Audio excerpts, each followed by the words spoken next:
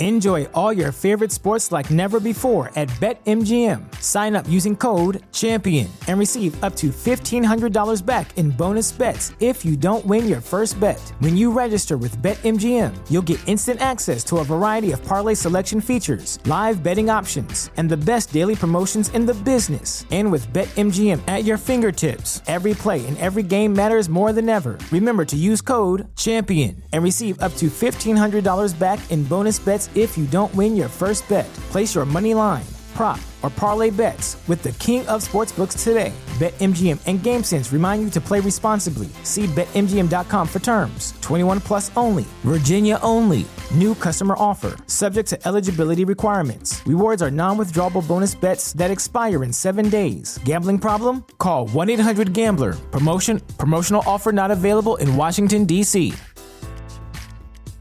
At Parker, our purpose is simple. We want to make the world a better place by working more efficiently, by using more sustainable practices, by developing better technologies. We keep moving forward. With each new idea, innovation, and partnership, we're one step closer to fulfilling our purpose every single day. To find out more, visit parker.com/purpose. Parker, engineering your success. What it do? It's the Preachers and Sneakers podcast. We're back at it again with content that nobody asked for. Today, I got to talk to my buddy, Jaron Myers. Jaron is a full-time comedian, all-around funny guy, but also had some really interesting insights into the Preachers and Sneakers conversation and also cracked some amazing jokes. So I hope you enjoy my conversation with Jaron Myers. Big shouts out to the homie Words Played for the intro music. If you haven't checked him out on all the music platforms, look him up, Words Played, one word, and also follow him on Instagram at Words Played. He was super generous to let me use his music, so check him out, give him a follow. Okay, here's my conversation with Jaron Myers. Jaron Myers, with me on the Preachers and Sneakers podcast. You're a comedian full-time in the... Can we say in the Christian church niche? How do you like to categorize yourself as a comedian? So I do the whole switchfoot thing where I'm like, where I'm like, yeah, I'm a comedian and I'm also a Christian. Right. I'm not a Christian comedian. No, I'm intentionally not, honestly. So like, I really do try to avoid a lot of like churchy topics.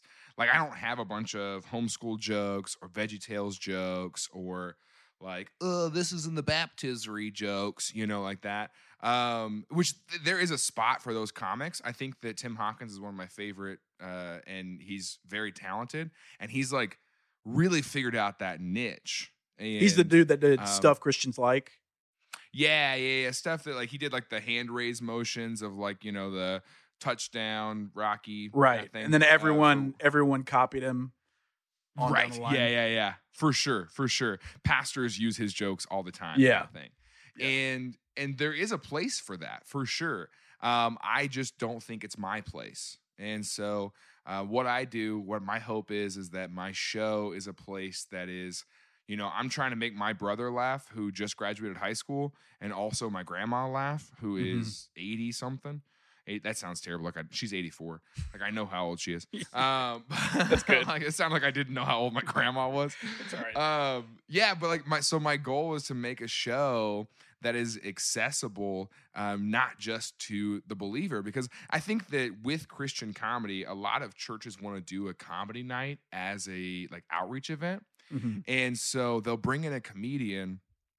But if I'm doing just Christian jokes, if I'm doing inside lingo, then that friend that you invited, that opportunity that we just had to like, hey, there's a comedian coming to my church. It's not we're not going to do the worship team and the normal speaker like always. Like this is a different kind of thing. Would you please come with me? You bring a non-Christian friend to that event and then the comedian on stage starts telling VeggieTales jokes and inside lingo, then that person feels even more like an outsider.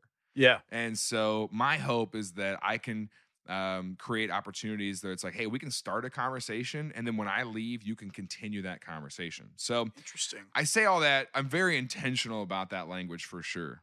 That's got to take extra effort. Because one, you've got to think up things that are funny, but then also cater them to a whole spectrum of people. How do you mean, what does your workflow look like for that? I mean, it's hard enough just to be a comedian. I mean, I think that well, first of all, I hope it doesn't sound arrogant to say that, but I think I'm creative enough for that. Okay. And I enjoy you know, it's not super challenging to stay clean because like I don't cuss in my normal life. Like Right. you know, I don't do drugs, I don't do this stuff. And so so that's just not part of my life. So I don't have like, first of all, I don't have those experiences to draw from, you know, but also it's just kind of like, that's not my sense of humor because I don't know that culture. So the culture that I do know is Midwest white people. And dude, I crush it with the college girls. That's my dude, I did a show in Tulsa, not to be like, oh, girls are after me. That's not what I meant at all. I just realized how that sounded. Hey, I just mean like dude, like the majority of my followers, like probably 75% are females, because that's just who I relate to apparently. Like that's like I post stuff and they're like, oh, that's relatable. Like I did a show in Tulsa and there was literally one guy there. The room was full, but one other male Humble person. brag. No. Crushing the game, Jaron Myers. No, you missed your calling, please, bro. Please don't do that. Please do not. Oh my gosh, that is not at all. Man, people can't see me right now, but I'm sweating. I'm he is red. visibly pouring out at this point. Visibly uncomfortable with Look, it's that. okay if you're killing it with the ladies, man. No, oh my gosh, let's shut this interview down. No, I just meant like the culture that I know is like, dude, I shop at Old Navy. I hit up Target like once a week. And like I'm just I'm a white girl stuck in this 6'3" sweaty body, you know. my ethical fashion followers are going to come after you for shopping at Old Navy. Dude, I don't care. Like, bro, have you seen their summer deals? You think I care? You get like 92 shirts for 8 cents. For real, dude. People are like, "Oh, you shop at?" Yeah, I do shop at Old Navy. Get me a gift card for Christmas. I'm out here trying to pay these bills, my man. Dude, it's not even that. Like literally, if someone gave me $1 million next year, I would spend a good portion of that at Old Navy. Like I would still, like I wouldn't. Yeah, this is not who I am. I bet you could buy an Old Navy for $1 million. Jeans, dude, first of all, how about you quit with this talking crap about Old Navy? They're worth way more than $1 million. But like these $40 pants are gonna last me 2 years. So people can say what they want, is what I'm saying. That's pretty strong. Yeah. So how long have you been doing this? The whole full-time comedy thing? Because this is like thinking back, like this is a terrifying career to me. Like the idea of being like Kevin Hart level and crushing it sounds really awesome. But to get there, you have to put yourself in the most terrifying position to like 90% of the country. Get up there in a completely quiet room and make a room of strangers laugh. Like, how'd you get into that? And then how did you find a niche where you were successful? Or maybe you already said that, but how did you find that you could be successful? No, I think that it's something that I started in 2014. So that is 5.5 years ago now. And I had flunked out of college, which I went to a Christian college, so you don't really flunk out of Christian college. Mm-hmm. They just kind of sit you down and they go, so you like, think your strengths would be better elsewhere? No, they say you should take a semester and see what God has for you. Oh, that's there it like is. The words, and you go, you're like oh, cool. Yeah, it kind of is. It's not, like God told us to like get you out of our school immediately. So, like we prayed about it, and your GPA is not good. So I flunked out of college. I was working at Subway, and so you're an artisan, dude. I'm a sandwich artist, certified, man. And so I was doing that, and I had written like these funny songs before, and so like my friends just told their churches like, "Hey, Jaron, is a worship leader. He'll come do worship at your church," or he also wrote these funny songs he did for a talent show at our college. And so this church called me, like a month after I'd flunked out of college, and they said, "Hey, we have a Valentine's banquet coming up. Would you come do their funny songs?" And I was like, sure, I guess. And so I drove up to Kansas City, and they got me a hotel room. They took me out to dinner. And I performed for like 100 people. I just did my songs. I had 4 songs, you know. How did you feel at the time? Like, was that a natural feeling? I mean, it was like, I had like a 20-minute, like 4 songs. And so I just went up and just was like, I have a song called I Found My Girl on Craigslist. Another one about how my girlfriend's a Sasquatch. It's called The One That Got Away. And so, so like, it was just like silly, kind of cheesy, dumb stuff that I was just messing around, and I did it, and those people enjoyed it. They were eating dinner. They didn't care. It was just entertainment for them. And, and then a few weeks later, a youth pastor called me and was like, hey, my buddy in Kansas City said you just did his Valentine's banquet. Would you come do those songs for our youth group for like this lock-in we're having? And I was like, sure. For those that are listening that don't know what a lock-in is, it's basically youth speak for staying up all night in a gymnasium, drinking Dr. Pepper, playing Foursquare and Settlers of Catan or whatever the kids play now. And you were part of the act of that? Mine is more we sat in a circle and prayed together and read our Bibles. And oh, wow. No, we didn't do that. That's insane. That's insane. No. Mildly insane. Yeah. It was a 12-hour fasting and prayer overnight, No, the lock-in was definitely like, that was questionable decisions. Yeah, it was. That's very interesting how that was a whole cultural thing. Like, hey, show up and your kids will play Halo for 12 straight hours and drink nothing but caffeine and candy. Yeah, and parents were like, good. Wow, like, free night out. Dropped them off. Yeah, it was interesting. So, so I started doing youth groups, and they just kept kind of telling other people, and then I made a website and like kind of committed to it a little bit. And then the fall came, and it was time to enroll in classes again and go back, because my semester off was over. And I was looking at my calendar, and it was like, man, I have to make a decision. Like, I either got to go back to school or I got to keep doing these shows, And I was making $50 a show. I was not paying my bills. But I was also living with my parents for a little bit. And then I moved into an apartment that I shared with like 4 other guys. So rent was like $200 a month. Amazing. Yeah. Oh, dude. Yeah. That early 20 life is great. You just share a room with somebody. and it's fine. Yeah. Yeah. Like, you're always like, whatever. Who cares? Everything's dirty all the time, and you just live in that constant state of filth. Yeah, dude. You're doing that sniff test where you see a shirt on the floor, and you pick it up, and you smell it, and you're like, yeah, this is fine. Like, I know I wore this 3 days ago, but it doesn't smell yet, so that's fine. I can't believe I was single at that time. And so, not sure why. And so, so I didn't have a lot of responsibility as far as like financial stuff. And, so I was able to take a few more risks, and then I just bought a van, like this sketchy Econoline van, and like committed to it. Like, hardcore was like, wow, I'm gonna make this a thing. It suddenly was like, there was a few events where I did a homeless church in Texas one time, and afterward, a woman came up to me and she said, hey, I haven't laughed in probably a month, and I really need it tonight. Dang. And I was like, oh, this is it. I was like, this is all I want to do forever. This is it. Wow. So I had a few moments like that where it just kind of became like, this seems like what I'm designed to do. So I put on the website that I'll come to your church. I'll do whatever. And I was emailing churches out of nowhere and being like, hey, I'm Jaron, and you don't know me, but I would love to come talk to your students. And, I drove out to Pueblo, Colorado one time. From Kansas City? I was living down in Springfield, Missouri at the time. That's it's a 12-hour drive, and drove all the way out to Pueblo, Colorado, and performed for 6 students. Oh my gosh. So I drove all the way out there, and I got paid in burritos. Oh my God. And then I slept on the youth pastor's couch that night. Him and his wife had a newborn kid.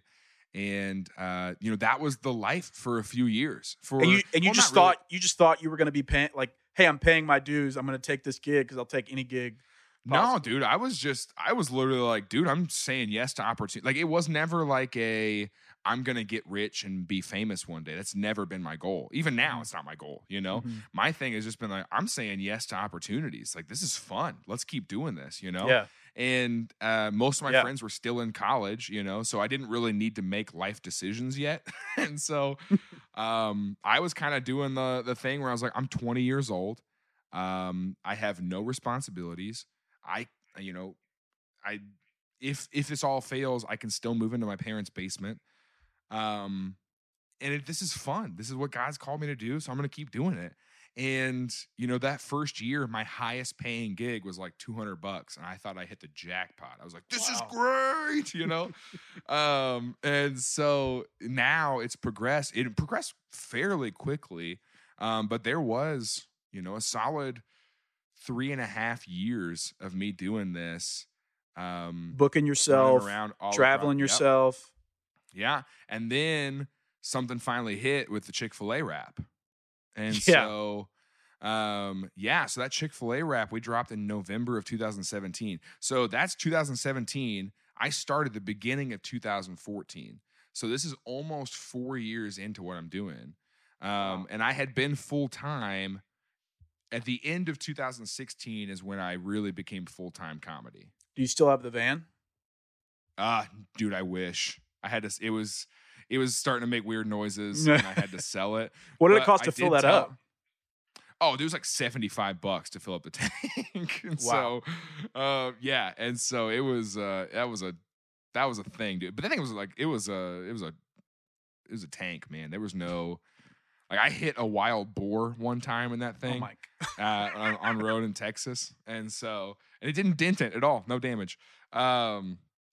So yeah, you know, and I was really blessed because I got to be friends with a lot of other Christian comedians, people who had been doing it longer and had more insight, and so I learned from some of the best people and became close with and kind of came up with some other people.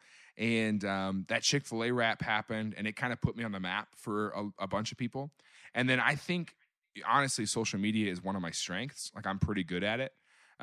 So I think I capitalized on that pretty well, and have just steadily grown my audience ever since. And that's awesome. I don't know. Yeah, I don't know why man. it just cut out. Sorry, I didn't mean to leave you in awkward silence. I think No, there's that's something okay. with my internet. So tell me more about the Chick-fil-A rap, because that's when I started following you. I'd never heard of you before then, and then I saw this random Facebook video pop up, literally exuding everything I thought about Chick-fil-A, and which maybe I'll get in trouble for saying that because I have a very mixed audience that follows my Oh, account. that's all right. But yeah, tell me more about what inspired the Chick-fil-A video and maybe some of the response to that, because that clearly you had a viral moment there, and then how you handled all that. Yeah. So, beginning of that year, 2017, we had just kind of started getting into online content. I say we because like me and my friends make all this stuff. Yeah. And so, like it's never just like me doing it on my own. It's been really fun to collaborate with my friends. It's nice to have a squad.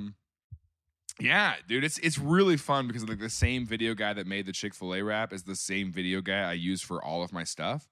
So, yeah, so like we're just, you know, we're riding this wave. He did a great job. Dude, he's so talented. Zachariah Mayfield. If you are listening to this, go check out his YouTube. He does like tutorials on how to make good videos and stuff. What's his handle there? Do you know? Zachariah Mayfield. Okay, well that's gonna be a pain to spell. I'll text it to you. You got 4 H's in there. Zachariah. Zachariah. So yeah, dude, we thought of that concept in March of 2017, and then I just worked it all year. And I'm like the whitest of white people. Obviously, we already talked about Old Navy. So like the rap that I wrote was really not great. And so then I have a friend who's like a legit rapper. His name is Jonathan Joseph. You should also look up his stuff. But I texted him. I was like, hey, man, can you help me with this? And then I went over to his house, and in his like at-home studio, which is just a spare bedroom in his house, he sat there and we made that beat. And then I gave him the lyrics, and he was like, these are bad. And I was like, thanks. And so, dang, my homie for life. Like, yeah. He was like, you know, this isn't like, he goes, the phrasing is rough. He goes, but I can use these lines. Like if we cut out this word and then you say this word like this, it works. And so he helped me take my lyrics and make them fit that beat. and then we ended up with a really great song. And so then then I called the fire department in my hometown. And this was the part where I was just like, how ridiculous can we make this? Like, I watched the video insane- last night again because I knew we were going to talk today. And I didn't notice that the first time. I was like, this dude has got, well, I'll let you tell it. Go ahead. Yeah, dude, I called I grew up in a town of 5,000 people. And I went to high school with the fire marshal's son, which the fire marshal is also the county sheriff. And it's like one of those small. That sounds kind of about things. right. Yeah. And I've had his cell phone number for years, kind of thing, So I just texted him and was like, "Hey, dude, I don't think it's legal for us to set a car on fire." And he was like, "Yeah, please don't do that." And I was like, "Can you set a car on fire for us?" And he was like, "Yeah, let's do that." We literally have nothing else going on. That's the thing about firefighters, though, is that they are firefighters because they love fire. Because they're pyros. Kind of, yeah, for real, dude. So I was expecting, we'd show up and there'd be a few guys there. Like they had like 30 firemen out there. And there's actually a behind the scenes video on Zach's YouTube channel that you can go watch. But yeah, we had like a group of 30 of us. Like that car, I just put on Facebook for my friends. Like not on my page, like on my personal page. I just posted and was like, "Hey, we're doing this project. I need a car. Is there anybody who's be willing to sell theirs for super cheap?" And a friend from high school messaged and was like, "Yeah, dude, we lost the keys to this a few years ago. And it's just in my backyard. Like if you can tow it, you can have it." Wow. And I was like, dope. Jackpot. Yeah, dude. So we like went out there, we towed this car out to where the fire station is. And then when I got there, dude, the fire marshal, like I just expected us to set the car on fire and like have the thing. But then he was like, "Hey, do you want to like loop one of my trucks behind it so you can have a truck in the shot?" And I was like, yeah, sure. If you want to do that, absolutely, let's do that. And so, so then his truck drove down to the end of the road, and then they're all on walkie-talkies, and Zach yells action, and then the truck comes up, sirens blaring, and they just drove right. And we did that like 5 or 6 times, like me and that's my brother that I'm carrying in the video. Oh, okay. And so we're standing there, and dude, it is hot to stand next to that car. Yeah, dude, I had my right arm looked like I had a sunburn the next day because like it burned my skin.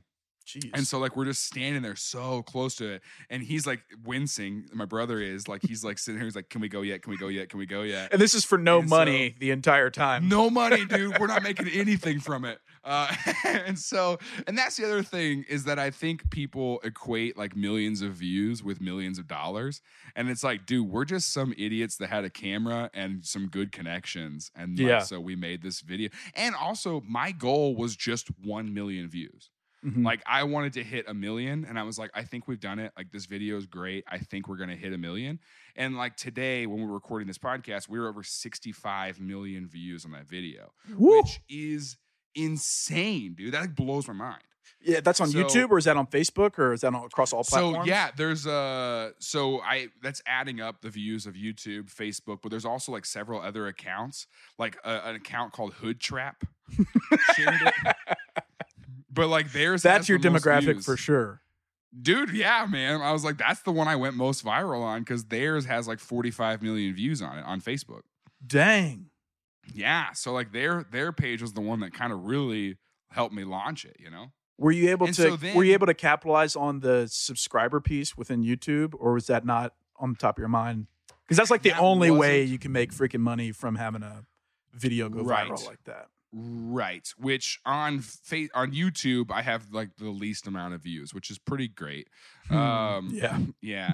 So I didn't capitalize on YouTube. YouTube wasn't a big thing on my radar, and then so basically my social media strategy has been focused on one platform at a time. And my platform for Facebook that year, or for 2017 was Facebook, and so. Yeah, so like the video going on Facebook was a huge win for me because at the beginning of the year I had like 1,500 likes on my page or something, and I ended the year with 36,000. So I did capitalize there, and now we're at 78,000 on my Facebook page, and so Yeah, that was something I like. So then my focus for last year was Instagram. Mm-hmm. And my goal was to get over 10,000 on Instagram. And I started the year at like 2,500 and I ended the year at, I think it was 15,000. Nice. And that's a pure organic? Yeah, dude. So I did this thing where I had a feud with Arby's. Were you following me for that when I did the whole I hate Arby's thing? I don't think so. Or maybe I wasn't paying attention. So it was after the Chick-fil-A rap, but I did this whole thing where I was like, dude, I hate Arby's. I was like, I don't understand how they're still in business. It's awful. And then one day I just tweeted, I said, when I get to 10,000 followers on Instagram, I'll eat Arby's. And my Instagram followers were like, oh yeah, we're going to freaking get this guy. And so they just start like, they literally like every day people were putting on their stories. People were sharing my posts being like, go follow this guy. He's going to have to eat Arby's. And dude, they pushed me over 10,000. And so it was such a minimum consequence or such a minimum no, for return real, dude. And I had to eat some roast beef sandwiches. What was the verdict? So, it's bad. It's not good. It's still bad. It's still fake. It's still wheezy cheese on a roast beef sandwich. Yeah, dude. It's like that nacho cheese they gave you at your high school football stadium. That comes in the pump. Yeah, dude. Oh, the pump, dude. Like, why would anybody do that and they go, that's what I want in my mouth that right is like, now? That's like the sweet tarts of savory oh my food. gosh. It's like not food at all. It's like completely fake in every way, shape, or form. Yeah, absolutely, dude. So anyway, so that's how I had some social media strategies, but whatever. Yeah, for sure. Well, we digress. All right, well, let's I didn't have any kind of growth that you've had. No. Because how many followers are you at right now? I think I have 182,000 or something. Yeah, that's insane. And I had 0 at the beginning of March. Yeah, I'll buy your account. You'd be surprised how many people offer and they lowball the S out of me. Yeah, dude, they're not going to offer They're you like, real yeah, money. I'll give you $55 for your account of 182,000 purely engaged followers. Dude, I was going to give you $50 tops, so that you should take that deal. Some days I consider taking that deal because unlike you, I've been fully engaged on social media and it has been a detriment some days. But yeah, it's been crazy to have like growth that quick without really trying any kind of plan. Yeah, like I from your perspective, like you're putting a lot of effort into trying to grow your audience. Right. Because part of my whole strategy is like, okay, I know where we're at, I know where we're trying to get to, and I know what we're going to do when we get there. Yeah. And you were just like, yeah, I just want to make this thing because it's funny to mess with my friends. Yeah. And then all of a sudden you're like, oh, I accidentally started this national conversation that people are listening to. Yeah, it's did you ask a question? You cut out. Sorry. No. I was saying you accidentally started a national conversation. My freaking internet is gooping here. Dude, I'm proud of you for using Frick. For using what? For using Frick Hello? instead of I'm proud of you for using Frick because that's that's a lot of self-control you're showing over there. Yeah, I used to be in the Marines in a past life, and I had to really work on my self-control after getting out. Yeah. It's in that culture, it's cussing is kind of like every other word. Yeah, dude. I was a Boy Scout, and I get it. Dude, your face was so worth that joke. That was so worth it. Because you looked at me like you looked to see if I was serious. You never can tell. I mean, you're a comedian, so I can't take anything you say seriously. Please don't. Oh my gosh. So, yeah, does that? I don't want to humble brag. Like I know you're working so hard to grow a deal, and then you're talking to somebody that literally it blew up overnight. Nah, dude, that's awesome for you. Okay, I appreciate it. Well, I've made $0 to my name, that's okay. Which is great, which is fine. But it's also I've had a lot of good opportunities to meet interesting people and talk to news agencies and stuff, which is cool. Yeah. And you gave a fake name on some of these interviews. Yeah, all of them pretty much. And it's the most white, terrible name ever. I know. Like That's the so first great. interview I did, You were like, yeah, Tyler. Like, Tyler hey, dude, what's Jones. your name? Yeah. So what's your name? What can we quote you on? Just put Tanner, please. Can you put? Do you have a? Yeah, it's gonna be Chris or Steven or Philip. Yeah, go with Philip. But yeah, the first interview I did, I said this was like 2 or 3 weeks in, and I had no idea what was happening or how to handle any of it. So I was like, I'm gonna stay anonymous for the time being. And so she was like, all right, I'll just make up a name for you. And then she posted the article, and it was Tyler Jones. And I said, well, okay. It's like the least endearing name ever. So yeah. So we're here now, and I just stuck with it, which I had so many opportunities to like roast my friends by giving them their name, but I didn't. I really failed the opportunity. Yeah, I really failed an opportunity there. But so me and you started talking because we both have somewhat comedic posts, and I hope you could see some of the humor and the things that I was doing. Dude, I think I posted something maybe like a week after you created this account, because it came to my attention when you had, maybe not a week, it came to my attention when you had like 25,000 followers. Say that again? Did you see my post? Well, when you had like 25,000 followers, I posted something about it. Did you see my post about it? I don't think so. Or maybe I did, but it's all dumped out of my head. I made a big deal in December, like around Christmas time, about my favorite shoes are these Walmart shoes that I wear. Uh-huh. Like, they're the most comfortable shoes I've ever found in my life. Are they the Velcros? No, dude, they've got that like elastic band though around the ankle. Okay. Dude, they're like swimming shoes? No, I mean, like, they're breathable, dude. They're labeled as running shoes. I don't know. They were $18. Oh my gosh. And they were on clearance for $11. Dang. So gotta have coops, baby. They stopped selling them at Walmart. So I made a big deal on social media where I messaged I put out to my followers. I was like, hey, can you go to your local Walmart and find these shoes for me? And so a bunch of my followers did, and I ended up with like 4 pairs of these shoes. Nice. Because my followers bought me these shoes. And so whenever your account came up, I posted a picture of me in my $11 shoes next to the Walmart screen grab. And I was like, what if I told you these were a gift? So that was my first like interaction with your page. And I was like, this is pretty funny. Oh, thanks. That's great affirmation for me, coming from an actual comedian.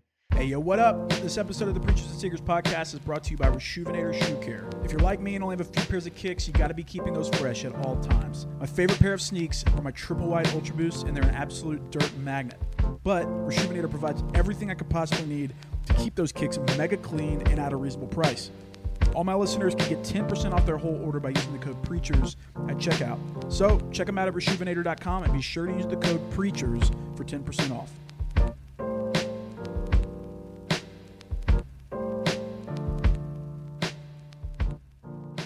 A lot of people take it way too seriously, which is unfortunate. But what are I know you probably have some serious and some humorous thoughts about it, but tell me what your thoughts are on the discussion about celebrity pastors and also what to do with all of the overpriced kicks. Yeah. Humorous thoughts are more of like, dude, who, like, pastors or not, who? Like, I don't care. Like, we could sit here and go, oh, preachers and sneakers, but who, like, why are sneakers this expensive? Like, why? Like, there's a whole culture around it, which apparently you know about, you're involved in. Yeah. But, like, I literally did not know it was like a thing until your account. Mm-hmm. Because obviously, again, I will reiterate that I am an old Navy boy. Tried and true. Right. These colors don't run. And so, no, they do not. That's why I'm overweight. And so, I mean, for real though, like, I'm sitting here looking at some of these prices and I go, okay, like, pastor or not, who is paying this amount for this shoe? Like, who's doing this? So, that was a shock to me, just in general. And I had never, I have like kind of poked fun with amongst my friends about the way that pastors dress. Yeah. Because it does look like they just got someone grabbed them by their feet and swung them around Forever 21, and then was like, "There you go." It almost looked like, like what I would dress my emoji like if I was making fun of myself. So, like, that's the kind of stuff where we've always made fun of them for that. Especially, like, dude, I love Judah Smith. Like, I'm a huge Judah Smith fan. Yeah. And I Seems love like a his classy books, and guy. I think, and I think that Jesus gave me a lot of language that I didn't have before to, like, kind of make the gospel more simple for my life. I definitely overcomplicated it. So, like, I'm a huge Judah fan, but I definitely made fun of that guy's glasses for a long time. And so it's an epidemic. Right. But I didn't realize, I literally had never looked up how much some of these clothes cost. Yeah. So to me, it was like, oh yeah, fashion, whatever, I get it. But also I'm sitting here going like, okay, what? Oof, really? I was shocked by that, not just because pastors were wearing it, because I'm going, people wear this? Like, dude, if I had pants that cost, like, dude, I've been in weddings, right? And you have to, like, buy the whole suit and do the whole thing. And there's some weddings where I've had to buy clothes that cost like, $400 for the pants and the jacket. And I keep those in a plastic bag in my closet because I want to make sure nothing happens to them, because they're $400. Yeah. And that, to me, I was like, those are my fancy clothes. I'm going to wear, like, hopefully if I still fit in them, I'm going to wear them at my first child's baptism, I have seven different gray suits from all those different weddings, none of which I can fit in. Each one was a different stage of my life. And so I have a closet full of stupid suits that I can't fit in. They make me feel terrible about myself. They're just taunting you. Yeah. Yeah. It's like, oh yeah, you used to be this small.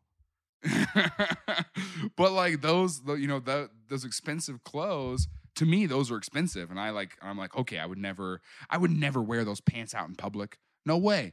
But to see that that's how much some of these fashion pieces cost doesn't just shock me because pastors are wearing it. It just shocks me because, well, whoa, people are. I didn't realize that. Yeah, it's insane. So from that perspective, just the prices, like isolated themselves, are insane. Sure, absolutely, yeah. Whether it be retail or resale, people that are paying, it's just the number, the commas that are associated with some of these clothes is beyond me. I don't get it, especially, because I am doing those 40% off deals at Kohl's. I'm like, I'll make it rain Kohl's cash. Shouts out to Kohl's. Yeah, dude. So like that's just not my world. Yeah. So your account introduced me to that world. And that was where I started researching it kind of a little bit. But yeah, so for me, the initial shock wasn't even, oh, pastors are doing this? The initial shock was anybody is doing that. Right, yeah. And so, I think that there does like there's a thing with brands and materialism that's pretty rampant in our culture right now. Mm-hmm. And even like cars. Like, dude, I drive a Honda Civic, and I think that, again, even if someone gave me $1 million tomorrow, like, I'm not getting a fancy car. Now, okay, hold on. I probably would buy a Tesla, but that's for different reasons. That's because it's got features that my Honda Civic doesn't, and so because it drives itself. Yeah, that's an investment on my own energy and time. Yes, exactly. So and again, that's something that I'm sitting here saying, if I had that money, which I don't, so I can't speak for what I would do. Right. Which I think is a really big temptation as we get into the conversation, it's a really big temptation to go, well, if I had those resources, then I would do this, but you don't. So you're not making that decision. Right. Yeah. And that's the tough part about making any kind of commentary on how other people are spending their money. Yeah. It's an incredibly slippery slope, as I've learned. Yeah. Oh, absolutely. For sure. So what do you think? And I've appreciated go ahead. that even your account, you haven't really, from what I've seen anyway, the posts I've seen, the comments your captions aren't meant to like drag the pastor. Like, you're not sitting here going like, this is ridiculous that this person's doing it. You're honestly, I really enjoy it. I think it's a funny thing of comedy because it really is just kind of pointing at something. Yeah. And it's tough because I am doing that on purpose, but the comments are assigned to me as my account. And the people's perception of the account. So like some of the news media will be like, so-and-so created this account to call out pastors and shame pastors for what they're wearing. And it's really not what I ever intended to do. But now I'm in this place. It's still not your intention. It's really not. Into it. Yeah, but people are assigning their own morals to it. So having to battle that and like struggling with it, because obviously I don't want to be associated with the negative part, but I'm very well aware that people are using this as fodder for something. So it's been a very complex deal to deal with. And what I will say in full transparency, it's like whenever I was just making that account for my friends, it was like, this seems ridiculous. Why would anyone ever wear $2,000 shoes preaching? Yeah. But very quickly, I realized there was a lot more complexities to it, and changed the captions and stuff. Like some of the captions I did probably were more snarky. Yeah, didn't have the best heart behind them, but I repented of that and changed all of them and have since changed directions. But nobody cares about that. People want to find a way to make me into a snarky person calling out pastors, and which is fine.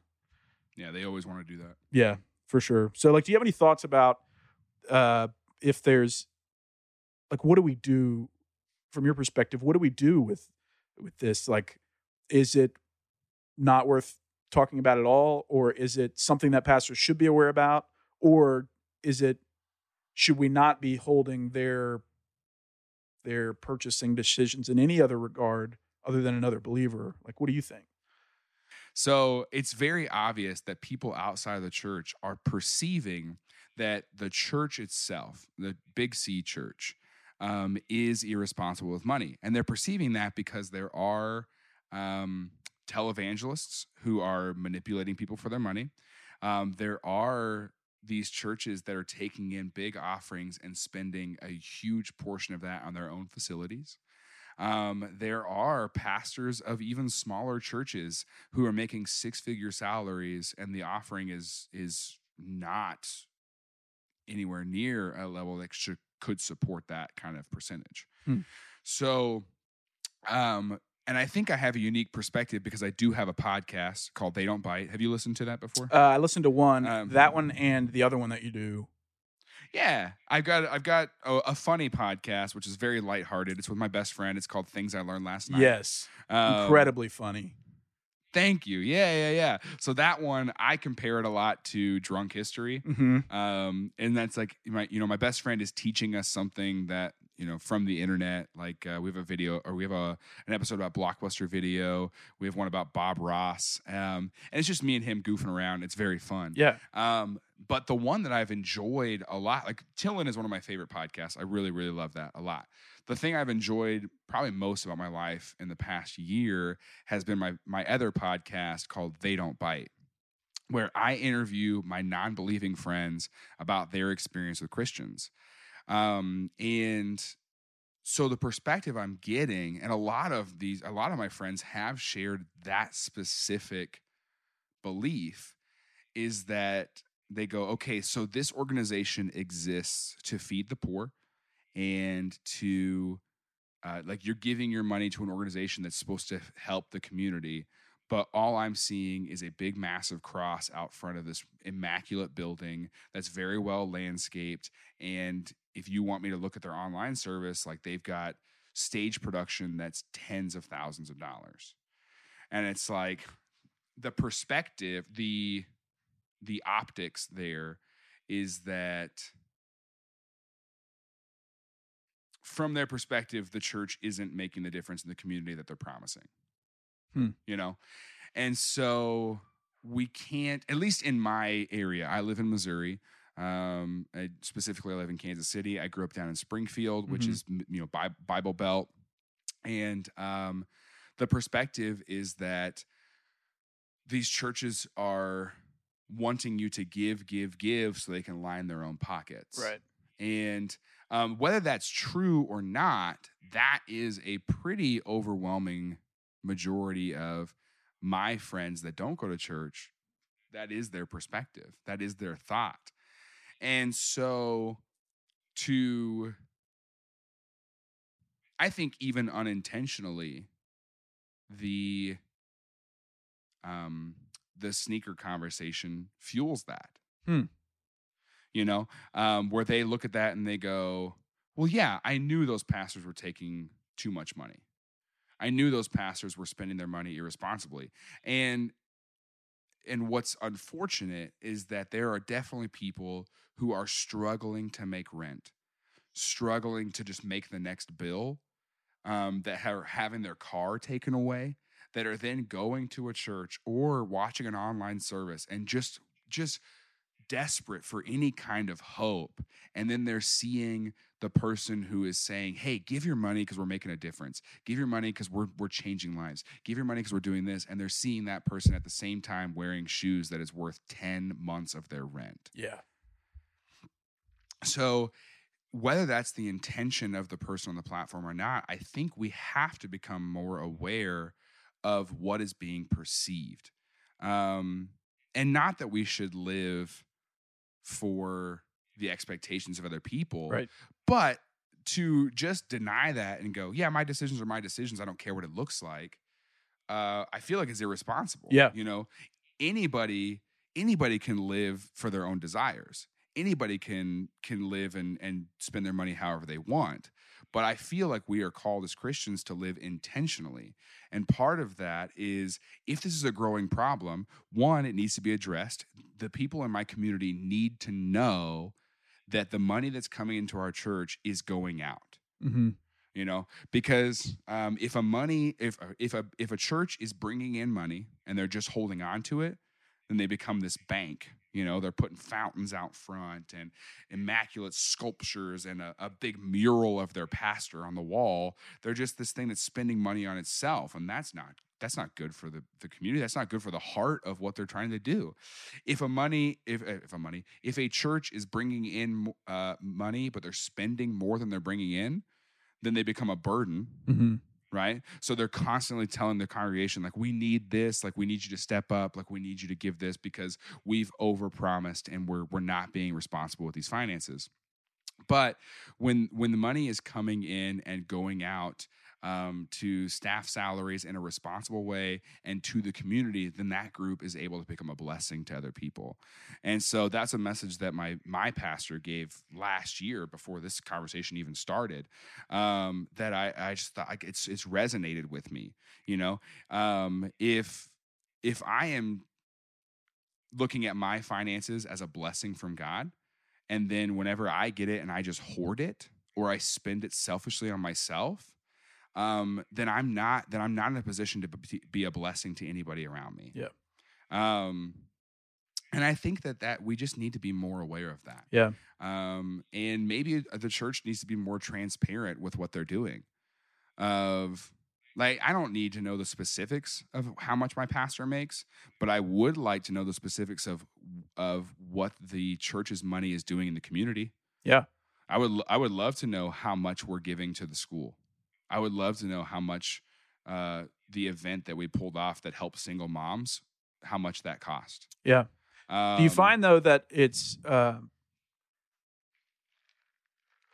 guess the response that some of these guys have said is basically like, look, you don't know how much money I've given or we've given away. I've given away millions of dollars a year. Do you think that, like, what do you think about that? So if they have $1,000 pair of shoes, but they gave away $15 million last year, I mean, that's a very extreme example, but I'm pretty confident that some of these pastors are constantly giving money away, but they're still pretty cool with wearing $900 shoes. What do you think about that? So I think that the overall outrage is that there's this misunderstanding that maybe these outfits or these shoes are coming from the offering, like coming from the money of the church, the salary that pastor is being paid.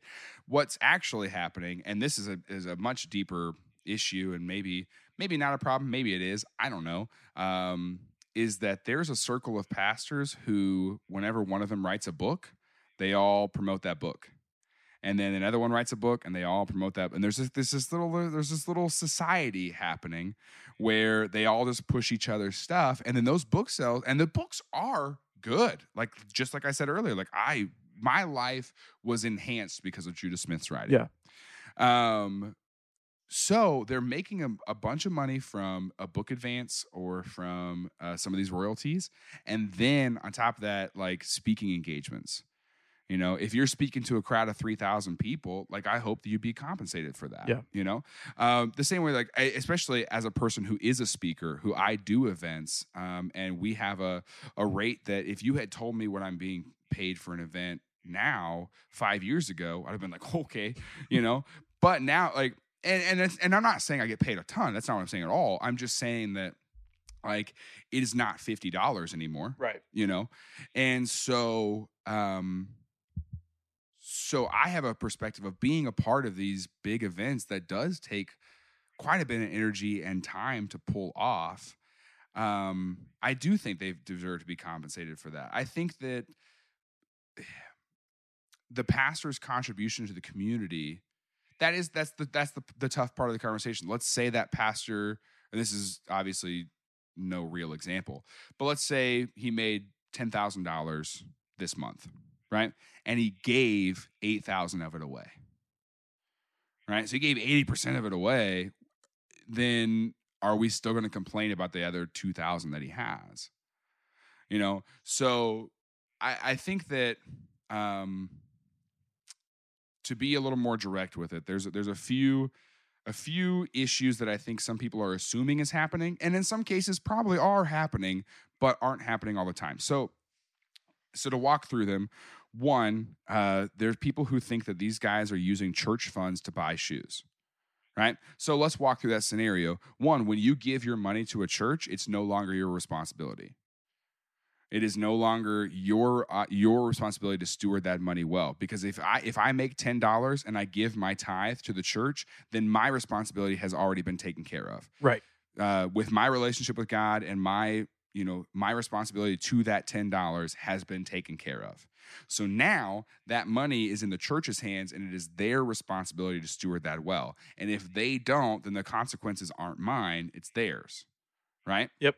So let's say they are using the church money, and you find that out. And I think it's just kind of up to you to go, do I think that we should be allocating the funds of this group of people to honor our pastor in that specific way? And if not, then maybe you find a different church. Right. You know? But that's also assuming that that's happening, and maybe that's not the case at all. Again, that's where I'm saying I think the church should be a little more transparent with where those monies are going. Yeah. And so that's what I enjoyed about when I was on staff at a church. We had a finance meeting where I got to look at the actual numbers, and I was like, okay, I see what's happening here. So that's one assumption that's happening. The other thing that could be happening is if these brands are giving free clothes to these pastors, because they know that these pastors are going to be seen by 20,000 people that weekend, right? Yeah. The problem I have with that is that it then turns the platform into a commercial. Yeah. And I don't think that that's appropriate, just personally. Like, personally, if a brand, even if Old Navy, who I love, even if they were like, hey, we want to give you these clothes to use on stage, and we're hoping that boosts our sales, I would be like, well, that kind of changes the purpose of what I'm doing on stage, and I would just happily pay for these clothes because that's a personal conviction of mine. So that feels kind of slimy to me. I like, just me personally, like I wouldn't like that, and I think that in some cases that may be what's happening, but that's also another assumption, Yeah. But the other thing, so we've got, you're giving your money to the church. Now it's the church's responsibility. We've got, are these brands using the church platform as an advertisement? And then the other thing, Sorry, I'm swatting a fly. The other thing that I'm considering in this conversation is like, so are we suggesting that we cap pastor salaries? You Right. know, like what is an acceptable amount for that profession to make, and why has that become there's an expectation for churches to be the most giving, and like you almost have to be like this poor pastor to make a difference, and I don't think the that poverty that's gospel. accurate. Yeah, you know, that becomes a different kind of thing of like, you know, I want this guy to be driving the crappy car. I want him to roll up and the hood be clinking and all this stuff. And you know, and then people use there's so many scripture we can bend to make it say that too. There's so much scripture we can bend to make it say anything we want, you know? People who think that pastors should be honored and should be given like these crazy gifts and like gold necklaces and, you know, someone like all this stuff would definitely go, oh, well, look at the woman who poured oils on Jesus' feet, you know? And then other people who are like, yeah, right. And then other people would go, well, look at the, you know, pastors should be wearing, you know, just normal. They should buy an 8-pack of t-shirts from Walmart and they should be slumming it. You know, they should be giving 90% of their money away because they're just so giving. They're looking at the verse in Matthew that says the Son of Man has no place to lay his head, you know? So there's easy ways to just manipulate scripture to do those things. And so I think that it really is a question of what am I doing personally with my finances? Am I giving to my church body? Do I trust my leadership? Do I trust that they are going to steward this well? And if I don't, then that's something I need to bring up to my leadership. But I do think that the conversation you've started, I hope has started conversations with those pastors on their own teams and in their own communities of, hey, like, I know that that's not what's happening. I know that you did get those shoes as a gift. I know that that is what happened, but also I just want you to be aware of what it looks like. Yeah. You know? I hope so too. I hope they do. I haven't really heard from many of them in that perspective. Like none of them really said like, hey, you know what? Yeah, we did have a church meeting about this. I've heard from other churches where they've had meetings about that with their pastors. But yeah, I really do hope. I mean, if nothing else comes from this, then just that everyone is able to check their heart a little bit about why they buy things and the heart behind or the optics behind what you wear and why you're wearing things, whether it be to get clout or to get likes on Instagram or to make other people feel jealous. I hope that we're all examining that constantly. I mean, that's something that I've had to check too. Like, I mean, social media in general kind of breeds that. Basically, hey, look at me, I'm doing this thing. Don't you wish you were doing what I was doing? And I've had to check some of that myself. So I hope that's encouraged those conversations. Yeah. And I think that it has been. And I think that this podcast is actually a great avenue for these conversations to continue. And for people to maybe understand the heart and intention a little better. I do think there is a responsibility on church leaders to tell the story of Jesus, not tell the story of ourselves. And I think that, you know, the times that I have wanted to dress cool and associate, I think there comes a point where it's like, okay, I think that you're wanting to be associated with affluence. Whether you could afford $5,000 shoes or not, if someone gives you $5,000 shoes and you're wearing them out in public, people think you have $5,000 shoe money. Right. You know, and people with $5,000 shoe money could solve a lot of people's problems if they didn't spend it on $5,000 shoes. Yeah. Right. Facts. That's the optics, you know? And so let's say that you did get it as a gift. I think you have to be cautious and aware of the unintentional hurt that you could be causing. And to silence those voices and say, I can do whatever I want is not to be like, that's not listening. Right. You know, that's not being humble. That's going, I've made my decision and my decision is right and you can just get over it.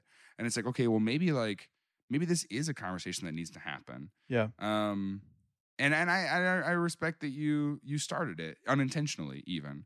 Yeah. But I respect that you stuck with it. And I think it's something that, you know, clearly is something that has struck a chord with a lot of people who want accountability, who want to know. Yeah. Jaron, that's a great word, man. So- And I agree with everything that you said, and I think you articulated it really well. My wife's going to murder me if we keep talking for 3 minutes Okay. longer. Yeah. That's okay. So, no worries. Before you go, I have one question to ask you. Two questions, actually. One, Sure. maybe you said it earlier. What's the favorite pair of sneakers that you've ever owned in your whole life? Yeah. So it's I think it's pronounced Avia, Avia. It's the Walmart brand. It's those gray and ones. they are- I do know what you're talking about, Dude, now. yeah, 100%, dude. Look at my pictures. You'll see me in them a lot.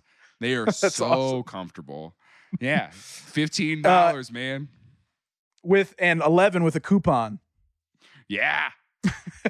Also, last question before you go: how can people connect with you online, on social media, all that? What do you got going on? Yeah. So I do live shows. So definitely book me to bring me to your church or to your city, or look out for when I'm coming there. All that information is on my website, JaronMyers.com, JaronMyers. At Jaron Myers on everything. Instagram, Twitter, Facebook, YouTube. We're launching a lot of new YouTube stuff this fall. So we've been creating content all summer that's going to go out this fall that I'm really excited about. And I do have podcasts. So definitely check out They Don't Bite. I think we're having some transformative conversations over there. Getting a perspective from people who didn't grow up in church and people who are outside of that inside lingo that are offering a perspective that's absolutely 100% changed my life. So check out They Don't Bite, and I'll, also my email is Jaron@JaronMyers.com. So if you hated anything that we talked about, or something I've said has struck a chord and you want to connect with me, send that to me, and my assistant will get back. I'm kidding. I will.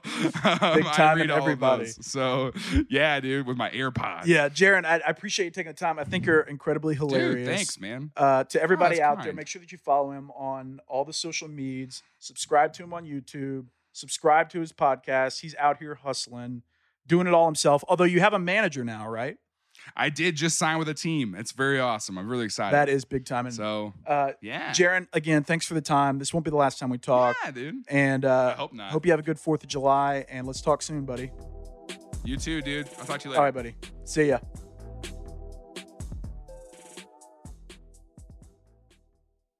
At Parker, our purpose is simple. We want to make the world a better place by working more efficiently, by using more sustainable practices, by developing better technologies. We keep moving forward. With each new idea, innovation, and partnership, we're one step closer to fulfilling our purpose every single day. To find out more, visit parker.com/purpose. Parker, engineering your success. As humans, we're naturally driven by the search for better. But when it comes to hiring, the best way to search for a candidate isn't to search at all. Don't search, match with Indeed. When I was looking to hire someone, it was so slow and overwhelming.